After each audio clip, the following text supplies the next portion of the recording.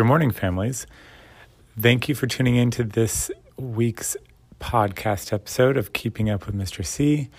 The date is September 17th, and it is an exciting week because next week will be our first real in-person day of learning, which I'm very excited for.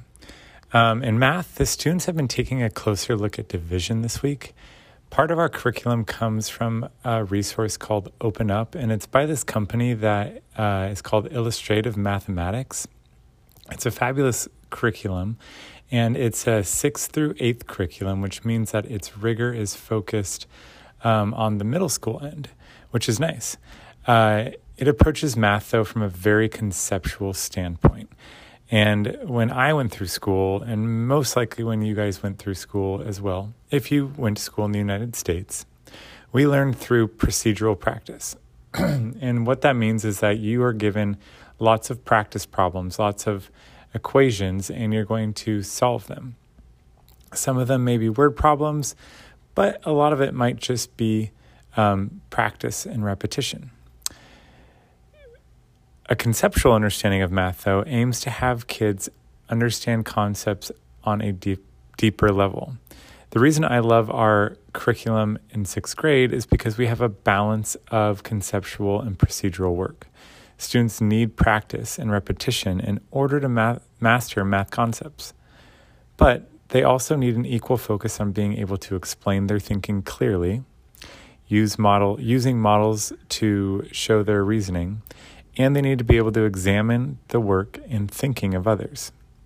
Without different types of rigor, they cannot become better math students. And that is why I love both of the pieces of curriculum that we have in math, because they offer different types of rigor to the students.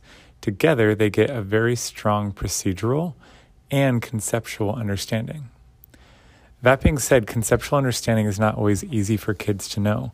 We have been talking a lot about division and what division is, and it's hard for kids to vocalize or explain at the beginning of this clearly what they're trying to explain from their diagrams, or even just drawing well-reasoned diagrams.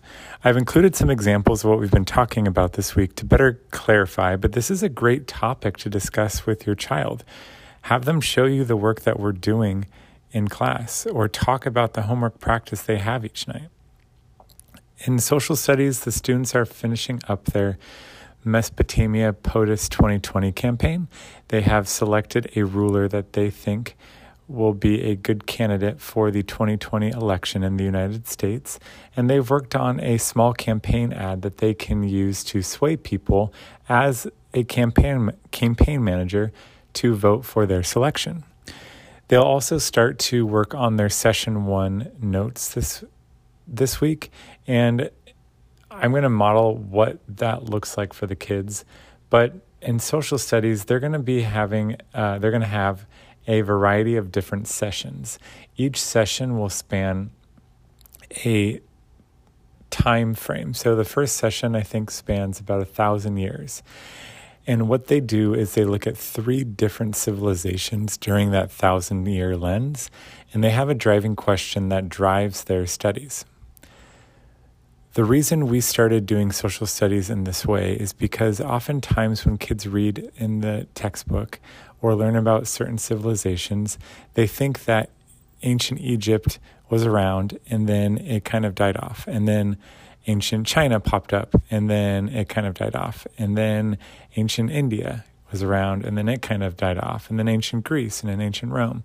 And they never really get the sense that these civilizations not only were around during many of the same periods, but also interacted and traded with each other.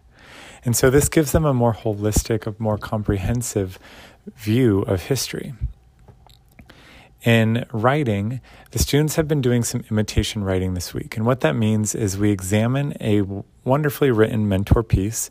Some of them are fiction, some of them are nonfiction, because I tell the students just because it is nonfiction does not mean that your writing cannot be beautiful. What we do is we dissect the structure of the writing. What did the author do to make this piece so nice to read? After identifying these components, the students aim to mimic the style of the writer and produce an original piece of their own. It's an activity that many students are not used to doing, but they do feel great success with it and enjoy it because they get to see their writing turn out very similar to the mentor.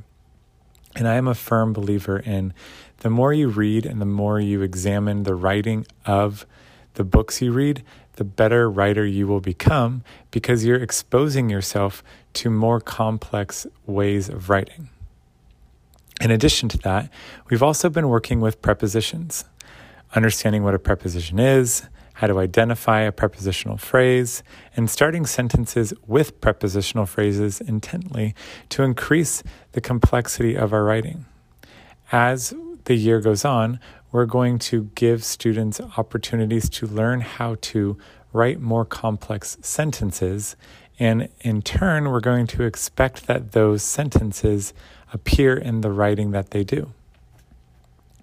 In science this week, the students have begun a week-long mini-study on a different system of the body, the respiratory system. So they have chosen 3 different cities to examine, and they're going to examine the AQI, or the Air Quality Index. And the EPA actually has a wonderful website called Air Now, and the students can look at the air quality of cities all throughout the United States. They were tasked to choose 3 different cities, and we wanted to choose cities that were vastly different from one another, given their geography, location, population, because I wanted students to have variety in their study. They will look at the cities twice a day for 1 week. Afterwards, we'll talk about any trends that they notice, any changes that occurred over time, and learn how people can best protect themselves in periods of unhealthy air quality. Afterwards, we'll continue to learn about the respiratory system, and they will post their learnings to their Google Sites. The students are still continuing to read their novels, and discussion is happening every day. It's one of my favorite things when the kids get excited to read the novels and they come back and they're excited to talk about the novels.